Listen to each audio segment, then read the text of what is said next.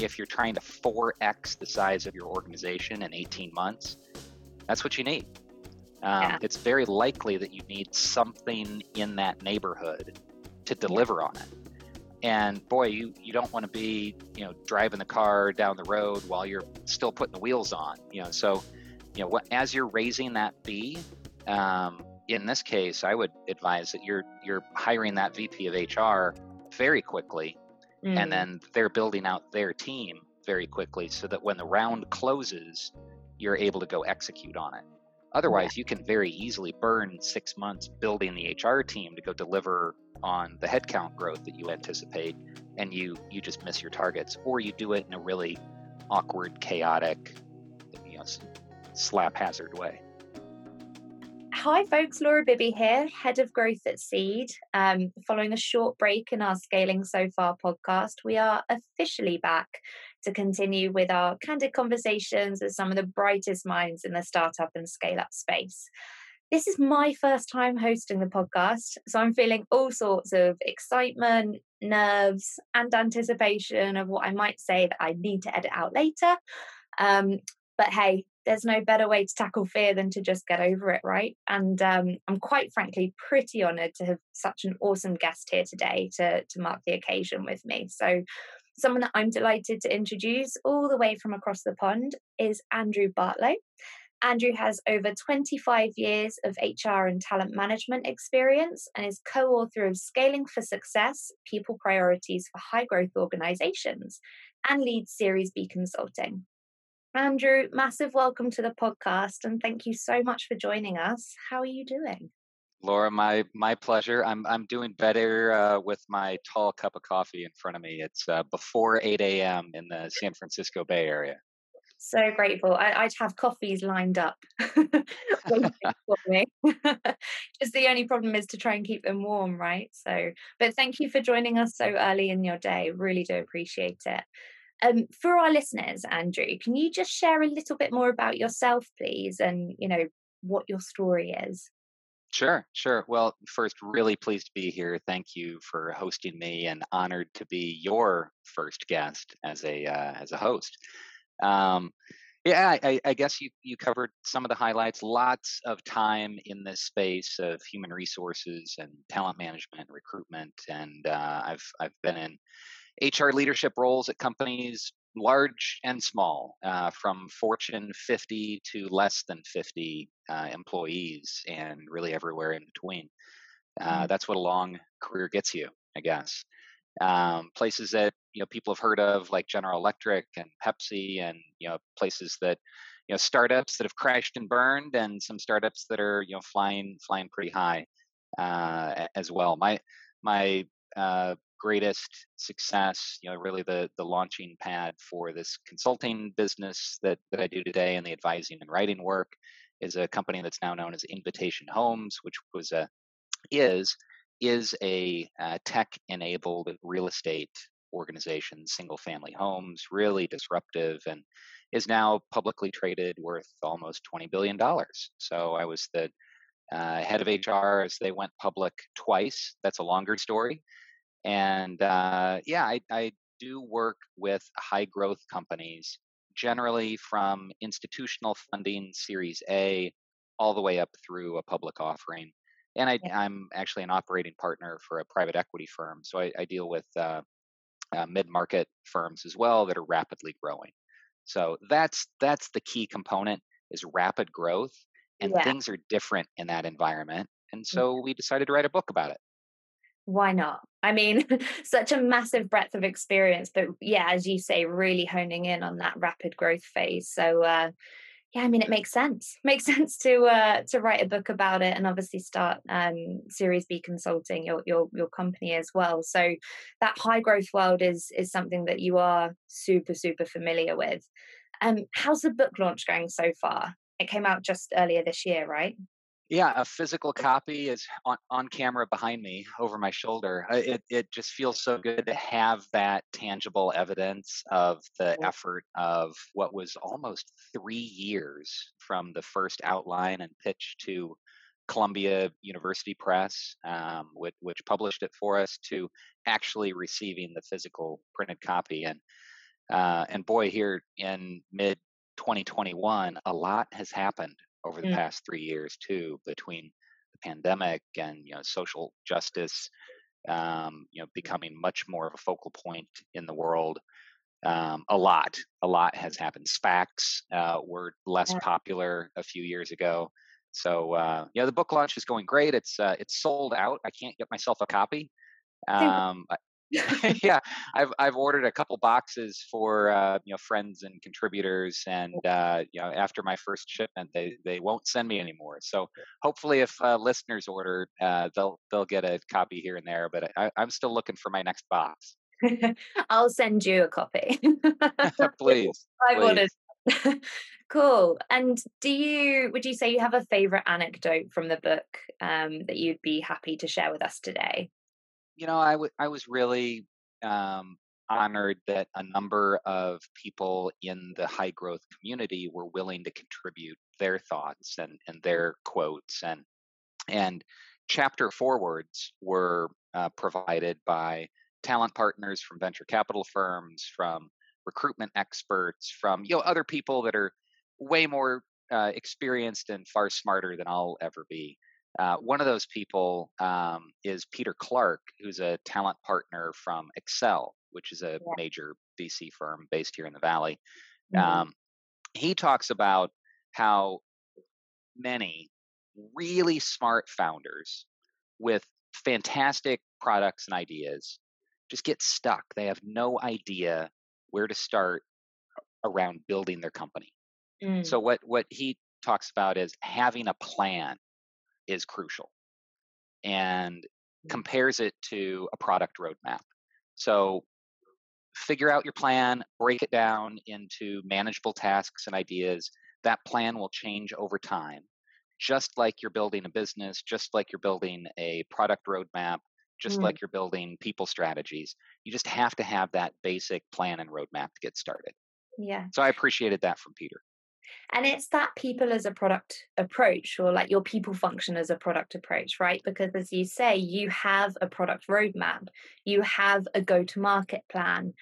Have the same for your people. Like that's just as important. So yeah, definitely appreciate that point. Yeah, and And it's not a one size fits all approach either. yeah. That's one of the things, and maybe we'll talk about this in our conversation. Mm. Just wrote an article for Columbia's blog about best practices. How best practices are not necessarily best for all companies. So Yeah. just because Google did it doesn't mean that it'll be great for your 30-person startup. And, Yeah. and so, part of what Peter talks about is that you have to have your own plan, not the plan that everybody else did, which may or may not work for you. What I always find fascinating with like early stage companies as well is the fact that nobody has done, more often than not, nobody has done what you're doing in the way that you're doing it. So you can't expect to take best practices and for them to be best practices exactly as they were for X company for your company. So, like, a massive responsibility of a founder is to digest advice and digest best practices and then work out how to apply it to their business and their situation because it's so unique. Well said. Well said. Mic drop. Point one. So you've directly advised and mentored dozens of founders and C-level execs when it comes to scaling their org from a people perspective, especially at, as you said before, that stage of rapid growth, whether that's startup or a little bit later in hypergrowth. From your experience, what are the most common pain points that you tend to come across? Um, I'll boil it down to two. There are a number of areas where thematically you see some patterns of people stumbling, but let's talk about two. So the first is what we just introduced: lifting and shifting some other place's best practices.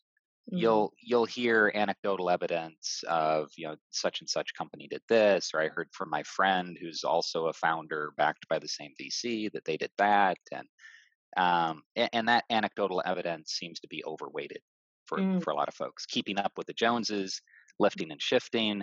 There's a lot of that happens. So that's first.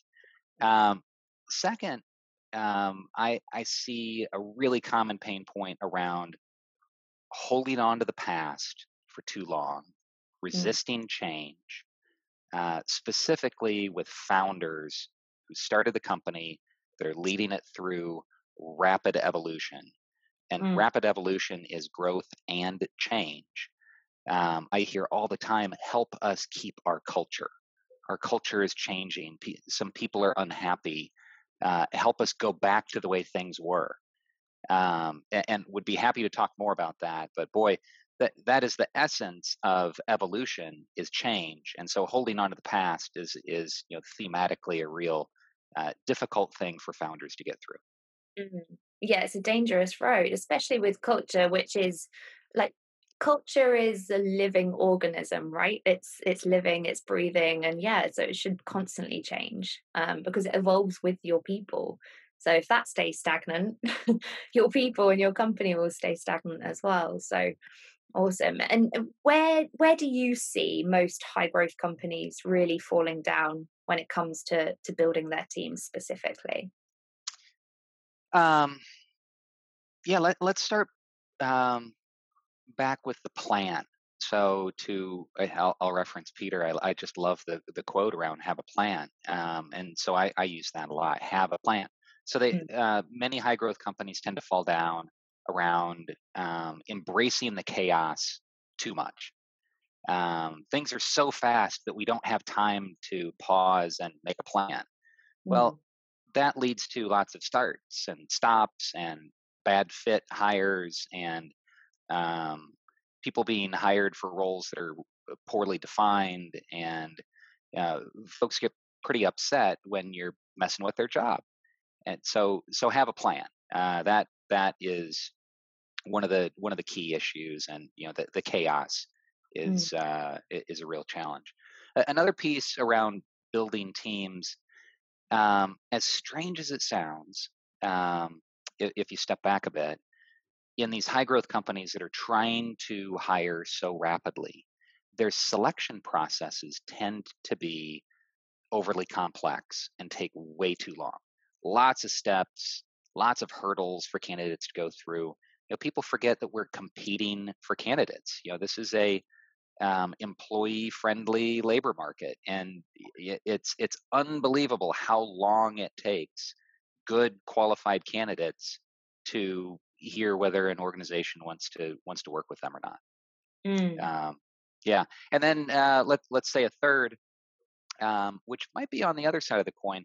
Once you do hire people, I've seen organizations tend to over accommodate early hires. So both with any hires, saying yes to everything, mm, any great idea or ask that people have, they say yes, and there's some danger involved in that. It's yeah. not always a situation that you have to say yes to or that makes sense.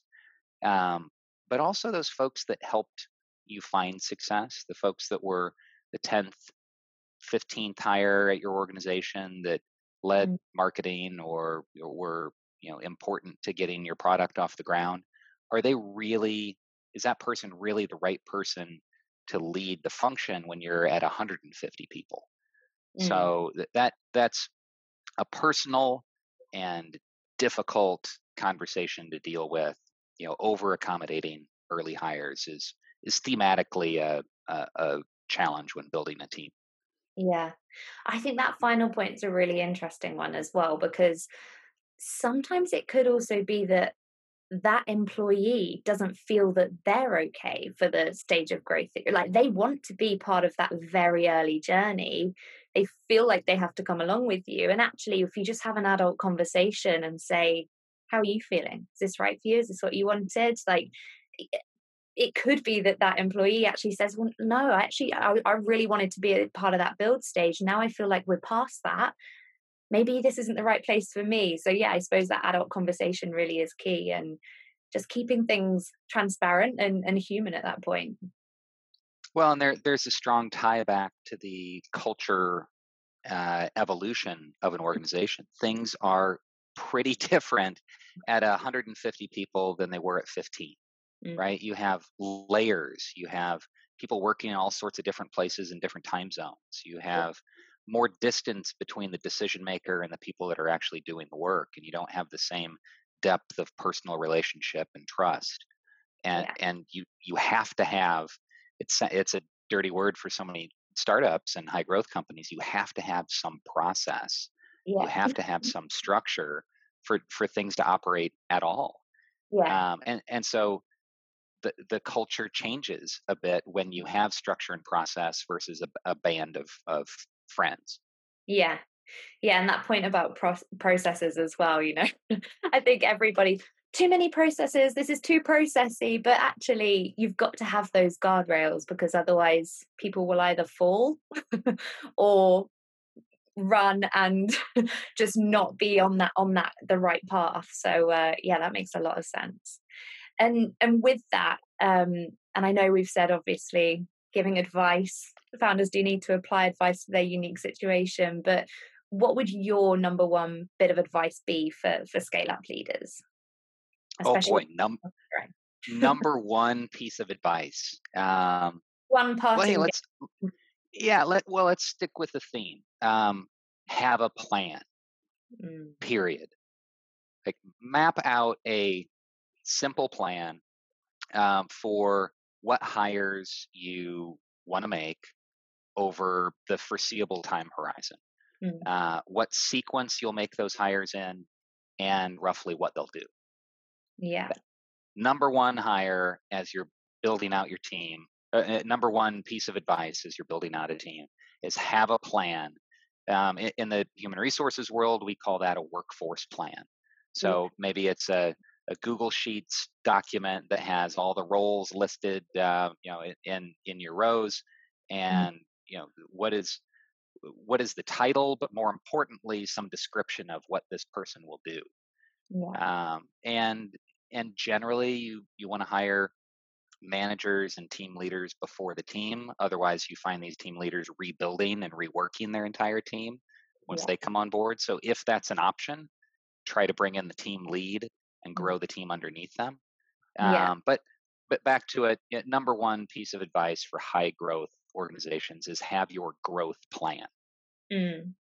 And tying in with this is a question that, yeah, is slightly separate but ties in.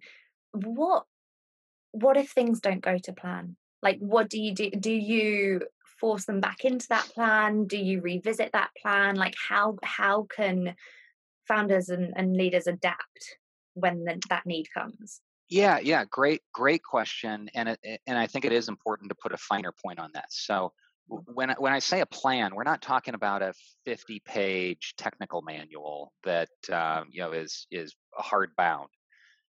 We're talking about a general outline Yeah, that can and should be updated as things change. In a pretty rapid sense. So as you're raising a new round of funding, as you get a new investor, as you learn more about product market fit and what you need to do to be successful, as you uncover opportunities in the marketplace, that plan absolutely should change, and it should change in a pretty fluid way. yeah. But if you don't have a framework to work from, it's just total chaos. Mm, So I recommend one of the simplest, lightest plans you'll ever put together. If you can't put it on one page, there's probably too much to it. yeah, Um, and what's interesting is I tend to see this snapback effect in organizations that are super chaotic at first, and that works because it's innovative and it's creative, and you're just getting stuff off the ground, and it's a small group yeah, of people, and then you grow such that not everybody knows what everybody's working on at any given time, mm, and things start to fall through the cracks, and the investors start to get a little pushy, yeah, and then all of a sudden, whack, you move over into way too much process, way too much structure. Let's do OKRs. Let's have every single person say every single thing that they're doing at a morning stand up. hmm Whew, that's overkill. Like let's search for a light plan, little bit of structure, tweak it as we go. But I tend to see like the all or nothing approach, and the right answer is, as usual, somewhere in the middle. yeah. And with this is another question that ties into this. Like when you're putting into into play some of those newer processes, would you recommend continuous feedback from the team that you're implementing them with? Like, is that valuable? Is there such thing as too much feedback? You don't want to give too much control, or actually, yeah, what have you seen work? Yeah, I think having an ongoing two-way dialogue between the decision makers at an organization and the broad worker base is really important. Mm, Uh, the single most valuable management tool is a one-on-one, and ensuring that one-on-ones are happening regularly. As a leader, you'll want to have your team meetings, you'll want to have your one-on-ones, you'll want to have skip levels. So um, everybody seems to be paying for employee engagement surveys and doing that on a annual or quarterly basis. Like, that's fine, that's great, that's useful, but it can't replace regular two-way communication, human communication in yeah, units that make sense, which is a manager and the person that they're leading. mm, That said, um, I think there's more risk than reward in crowdsourcing your management processes. yeah, If you're the leader, you need to lead, you need to mm, make decisions. Not all of those decisions will be popular. It's not a popularity contest running a high growth organization. yeah, Um, so if everybody wants something, that doesn't necessarily make it right. yeah, So that's where you, as the leader, need to apply your critical thinking and your best business judgment and take into account opinions and perspectives. Don't, ignore it, discard it, or avoid asking, but also don't let those opinions and perspectives control the outcome. yeah. Super, super interesting. Um, I'd love to know if there is more of a mindset piece that you find yourself regularly advising on. I know in your book you speak about a couple of those real archetypes of founders and leaders. Can you tell us a little bit about those? Yeah, it was a little bit of a tongue-in-cheek archetype description that I've found to be um, common in startups, and those the two archetypes that I talk about in the book, Scaling for Success, are that of the prophet and the mule driver. Hmm. And the prophet, imagine the wise leader who stands on the mountaintop with the stone tablets and the beard flowing, who has people gathered around them listening to their wisdom. Yeah. That's the prophet. We'll talk a little bit about like the aspects of that. I'll come back to it. The other is the mule driver, which is someone sitting on a wagon cracking a whip at the mules that are pulling the wagon down the road. All right, so I'll unpack those briefly. The prophet in a startup or high growth environment is somebody that is a great visionary that can Mm, attract talent, mm, that can get funding, can get support for their ideas, mm. but rarely comes off that mountaintop to actually do the work, and often has trouble getting into the details and executing. So, in a startup environment, and I've seen a number of very successful profits, very successful at building a team and raising funding. Yeah. But unfortunately, I've seen the vaporware that they failed to create, and companies crumble around that lack of execution. Hmm.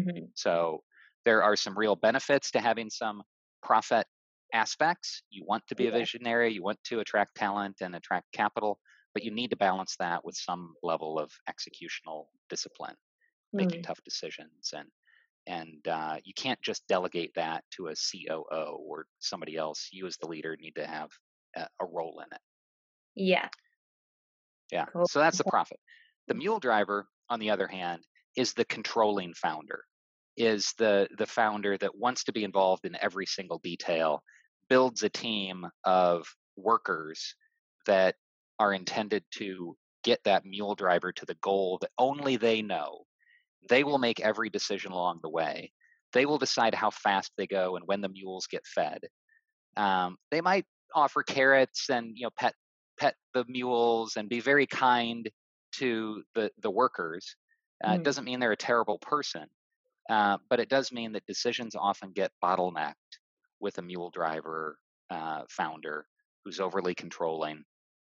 Often, the workers feel disempowered, mm, um, and you can have higher turnover in those environments. You have great execution on whatever that mule driver founder can keep in their head, mm. uh, but it's very difficult for mule driver founders to scale beyond a certain stage because they are typically unwilling to delegate and empower other leaders. Yeah. So Right. those are two examples.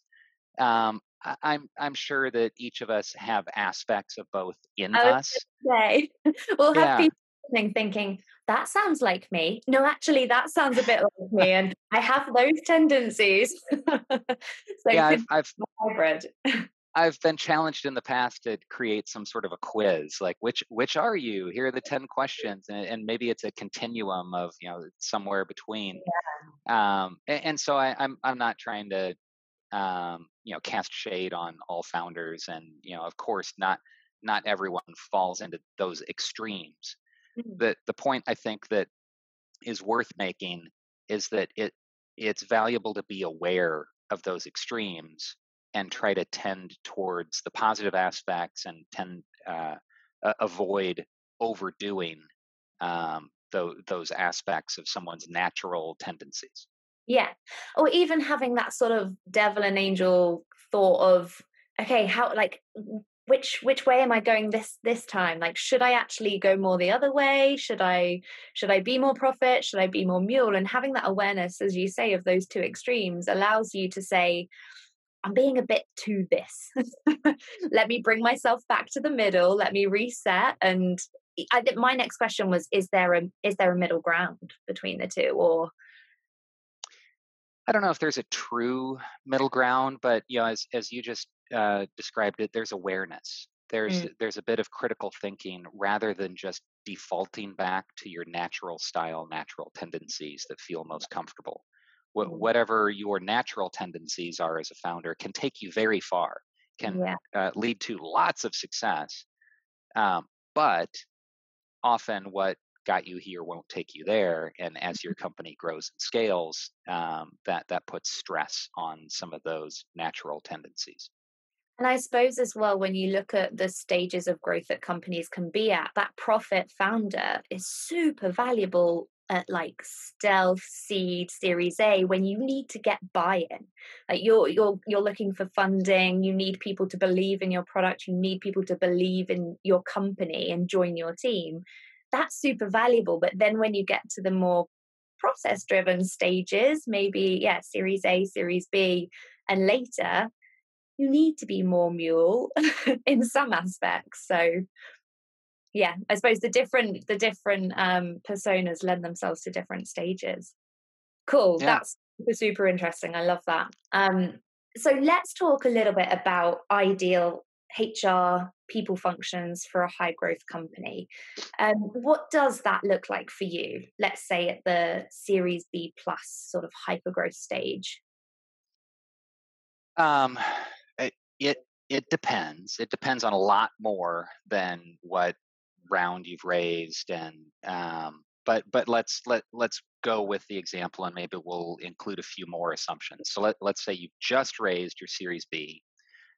This company is at 100-ish employees at the moment, and Mm, with that B, they are on their way to about 500 before they plan to close on a C within about 18 months. wow. So actually, let's unpack a couple of those factors along the way. So hypergrowth, in our definition in the book, is 50% or greater headcount growth in a 12-month period. Yeah. What we just described is 4x headcount growth in an 18-month period. Mm, Each organization is dealing with that.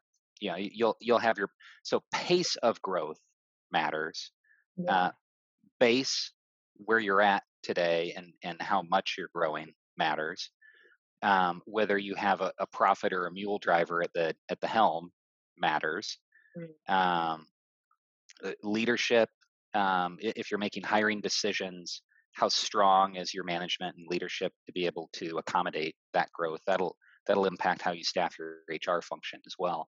Mm. Um, Burn rate matter. So all of these factors matter. I won't belabor it anymore, but it's not as cookie cutter as at Series B at 100 people. Here's what your org chart looks like, and, Yeah. and that goes back to the best practicing, Yeah. which is lifting and shifting and trying to apply something without really understanding the elements that matter most. So Yeah. put that all right off the soapbox. Put that all aside.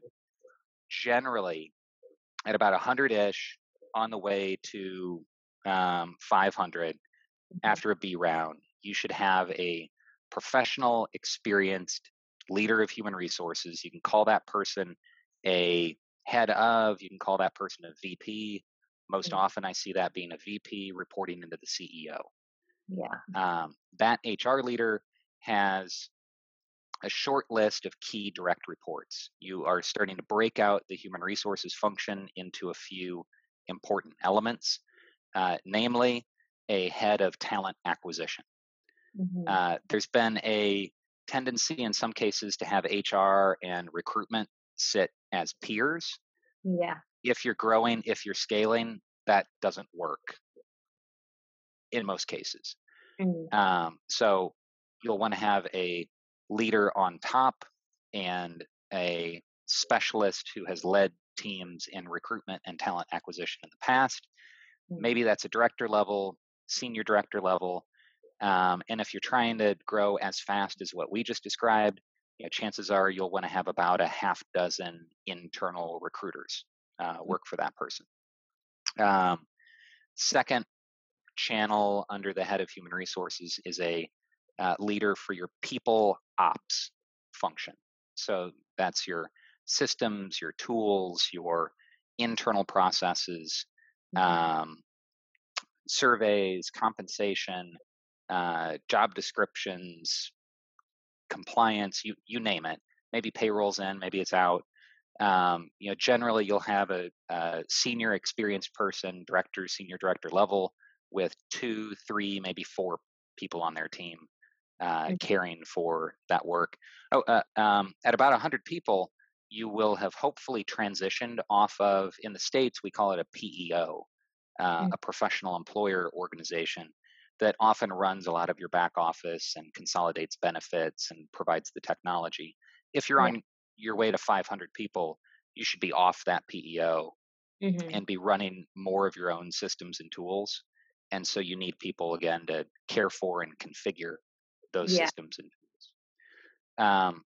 Third and last major function under that HR leader would be um, one, maybe two seasoned HR, air quote, business partners.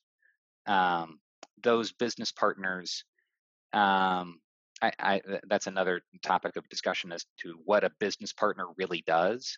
Yeah. In a high growth context, you'll probably call them a business partner, but what those business partners will do is handle more of the manager human resources interaction, Yeah. um, advise mid level managers, help them with performance management and employee relations issues, Mhm. uh, coordinate across the operations and recruitment groups. So you could use one or two of those people. And so, that adds up to a team of 10, almost 12 people, including recruitment at a company with about 100 people. That's a high ratio for sure. But if you're trying to 4x the size of your organization in 18 months, that's what you need. Yeah. It's very likely that you need something in that neighborhood to Yeah. deliver on it. And boy, you don't want to be, driving the car down the road while you're still putting the wheels on. So, as you're raising that B, in this case, I would advise that you're hiring that VP of HR very quickly, and Mm. then they're building out their team very quickly so that when the round closes, you're able to go execute on it. Yeah. Otherwise, you can very easily burn 6 months building the HR team to go deliver on the headcount growth that you anticipate, and you just miss your targets, or you do it in a really awkward, chaotic, slap hazard way.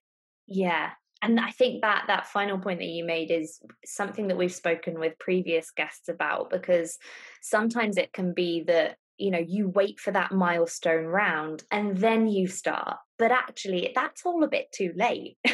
You needed to have started this process much further prior, because now you're behind. And actually, you will start to need to retrofit stuff, which is just inefficient and much more time consuming in the long run. So, yeah, I mean, we've had one of our guests describe it as exactly as you were. Sometimes it can feel like you're driving a car whilst trying to change the wheels at the same time, which Yeah. is quite frankly dangerous. But Yeah. yeah, I think. And yeah, I just want to acknowledge that cash burn is a real thing, and you're not sure when your round is going to close, and making significant investments in headcount and payroll cost is a big deal.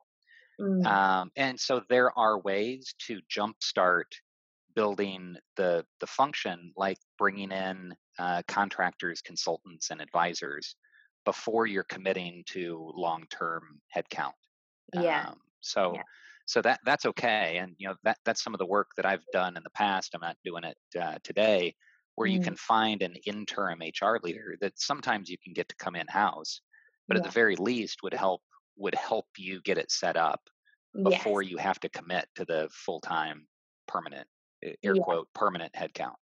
definitely. And someone who's experienced and is able to say, like, you're not hiring somebody who needs to ramp up. Like, you're hiring somebody to come in and advise in that moment, and just, yeah, consult. So, no, that makes total sense. Kind of tying in with that question as well, how can people balance the need to iterate processes, launch initiatives, roll out new progression frameworks, whatever that is? How can they balance that, whilst also hiring? There's a lot to do, isn't there? Yeah. Yeah. Yeah, that it goes back to the building the car while you're trying to make progress towards your destination. I Mm, think there's a mindset around it, and again, that basic critical thinking and good business judgment. mm, Awareness that change and evolution needs to happen for your company to thrive and even survive. So, mm, um, recognizing that the processes or lack thereof that helped you find success at 15 people will need to be different at 150, mm, and different yet again at 1500, or pick your numbers. But it's there are definitely some predictable stages where things change and break down, and it's often related to management layers and mm. gaps in communication and trying to align larger and larger groups of people. So how do you balance the need? I'm trying to go back to your question. How do you balance the need around evolving these processes and actually doing the work? Yeah. Um, I think awareness is the most important factor. That um, just like the archetypes of the founders, if you just default back into what feels right, that's not always healthy. Mm, So uh, apply 3 heartbeats to thinking about, does this really make sense? mm, You don't need to pause and have an all hands meeting and a 6-day offsite to think about, like, does this selection process for our engineering team make sense today? mm, Um, and apply that critical thinking, good business judgment, understand your own context, get advice from experts. It's not what the company down the road is doing, it's what the diagnosis is for your particular patient, which is your organization. yeah. Um, Now, one predictable trigger point is a funding round. So Mm, when you get a funding round, that typically results in that hyperspeed growth. So the yeah. investors are dumping money on you for you to hit your next stage of growth. Mm, So and that in the Valley, well, really in startup world, is typically happening every 12 to 24 months. I've actually heard of some folks raising rounds in 6 months, in Oh, 8 and 9 months. It's unbelievable the way that the capital is flowing right now. But those are good trigger points to evaluate whether the management and people processes that you have are the right processes for the next plateau. yeah. Um, so as you're raising around, spend a little bit of time thinking about what should change. Yeah, yeah. And as we said before, you don't necessarily have to wait until that round happens, but actually if you're going to know that it's happening. So Yeah, start thinking about it nice and early on. yeah, and you Cool. can decide when to pull the lever to make the Yeah, change. Yeah, yeah, but you've got your plan in place and you have that awareness. So I'm getting it, this plan stuff. Um, Something that you touched on earlier is how important one-to-ones were, the greatest tool for people managers out there. How, especially being remote, um, do you make them as effective as possible? How do you, continue to build relationships that are authentic and, have tough conversations? How can HR leaders, people leaders really handle those conversations? And yeah, especially across distributed teams, which a lot of us are in right now. yeah.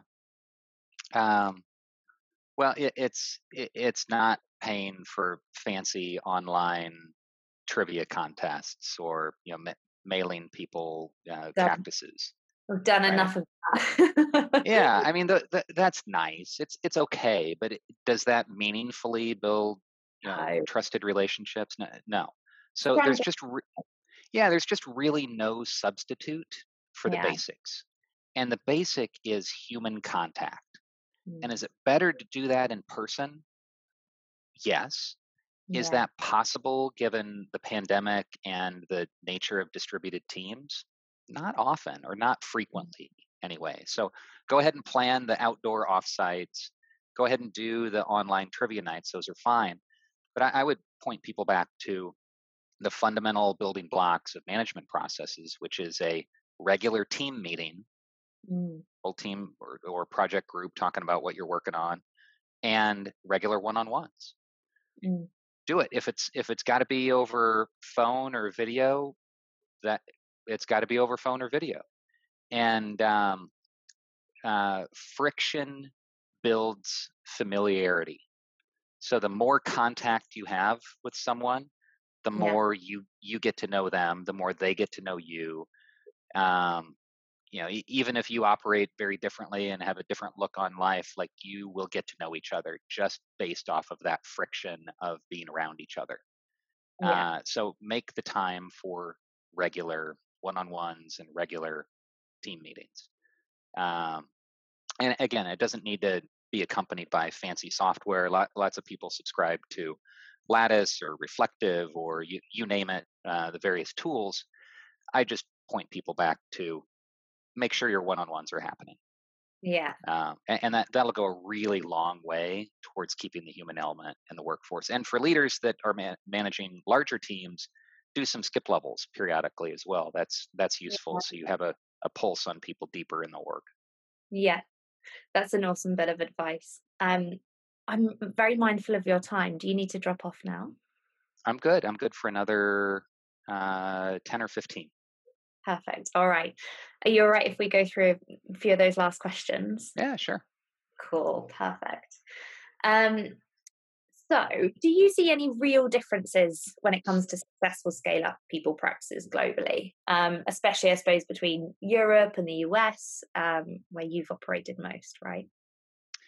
Yeah. My experience is concentrated in the United States. However, I've done more than a bit of work with UK organizations, EMEA organizations. Got pretty deep into LATAM.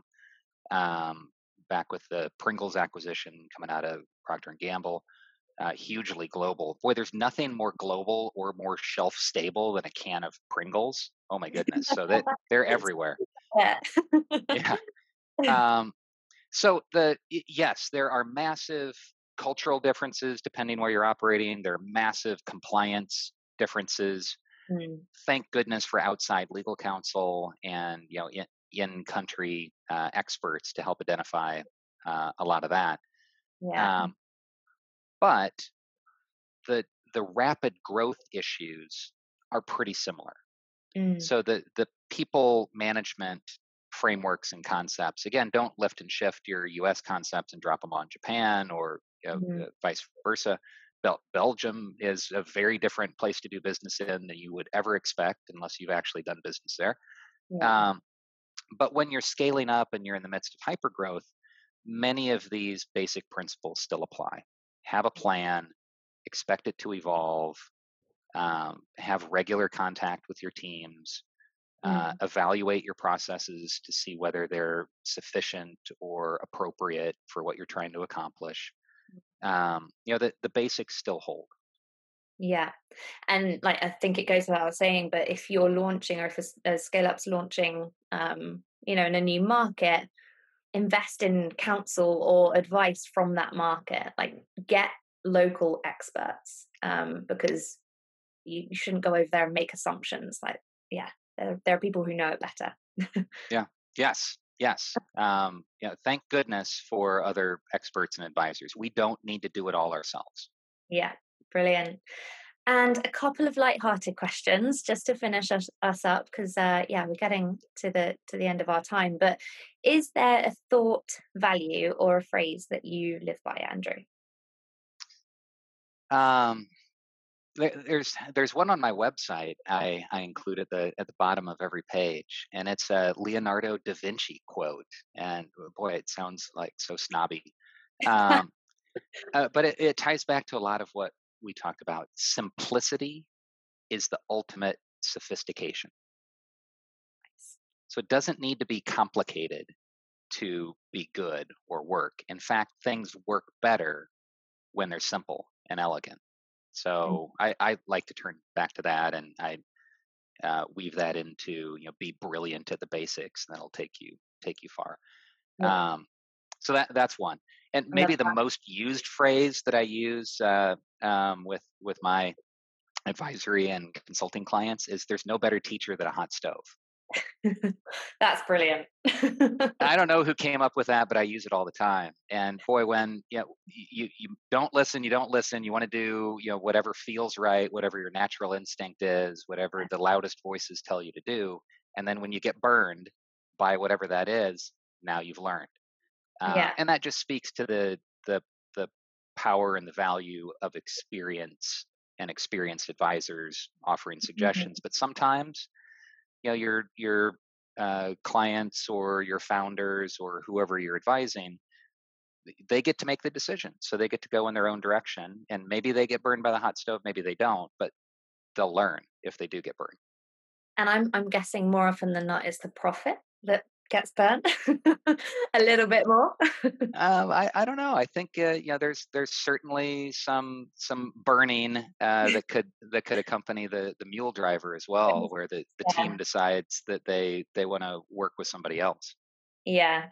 No, I absolutely love that last point. And just the fact that, yeah, making mistakes, you have your biggest learnings from mistakes being made. So, yeah, if you can tap into somebody who has seen those mistakes being made and you don't have to make them, then definitely do. Awesome. Thank you, Andrew. And just as our final point, is there a people leader, a founder, or a source of inspiration that you have, someone you admire that has a pretty unique or impactful approach to scaling, especially from a people perspective? The human resources guru that I turn to is Dave Ulrich, and his work with the RBL group. And he's known as the father of modern HR. Has wrote a dozen plus books on the topic. He Mhm. was incredibly kind and actually blurbed my book. I can't believe he ever responded to an email and a LinkedIn reach out from me. Incredible. Um, yeah, so he really is I think the strongest and original voice around tying human resources and people management efforts to the business. And Mm. it continues to write and speak on that topic. And he was kind enough to shout out, our book as being as filling, these are my words, filling the donut hole around small, high growth business practices. There's been a lot more written about giant organizations. Yeah. So Dave Ulrich is my HR guru of choice. Amazing. And then there's the cadre of venture capital talent partners that see scores of organizations. Most of these big VCs invest in 200, 300 high growth startup organizations, and the talent partners that support their founders and support their heads of HR, they see so much. Luke Becerra, Katie Halimi at Sapphire, Darcy Casarella at NEA, Seda Howard at IVP. Like the list goes on and on. Many of these folks were contributors to the book, and they are just at the hub of so much of this work. And they're amazing partners. They're amazing connectors. And so if you're part of an institutionally backed high growth organization, make sure that you're leveraging the talent partners. They'll help you through just about any bump in the road you could imagine. Yeah. Amazing. Thank you so much for sharing those with us. And I mean, the insights that you've spoken through today with us, Andrew, have been amazing. I really loved your point on friction builds familiarity. I think that's a fantastic quote. It's one thing that I'll definitely take away myself. So thank you so much for joining us. Before we close out, I mean, where can people get your book when it's back in stock? Amazon? It's on Amazon. There's a website for the book, scalingforsuccessbook.com. And if you want to, reach out to me directly, LinkedIn is great. My primary website is seriesbconsulting.com. Then I run a executive education program for HR leaders that's based on the book, and that's called People Leader Accelerator. Amazing. I'll pop those URLs into the show notes as well so that people can access them at any time, and they can just go onto Amazon and keep hitting refresh until your book's back in stock. Please do. Yeah, it sounds like a fantastic read, and definitely one to keep at your side if you're going through a scaling journey, planning, thinking about it. Sounds really awesome, and we'll definitely link through to the URLs that you mentioned. So, Andrew, it's been an absolute blast. Thank you so much, my first guest, and I really enjoyed our conversation. So really appreciate your time today and for your openness and for sharing the insights that you have. So thank you. Thank you. Well, I really appreciate it. You're already a pro at this.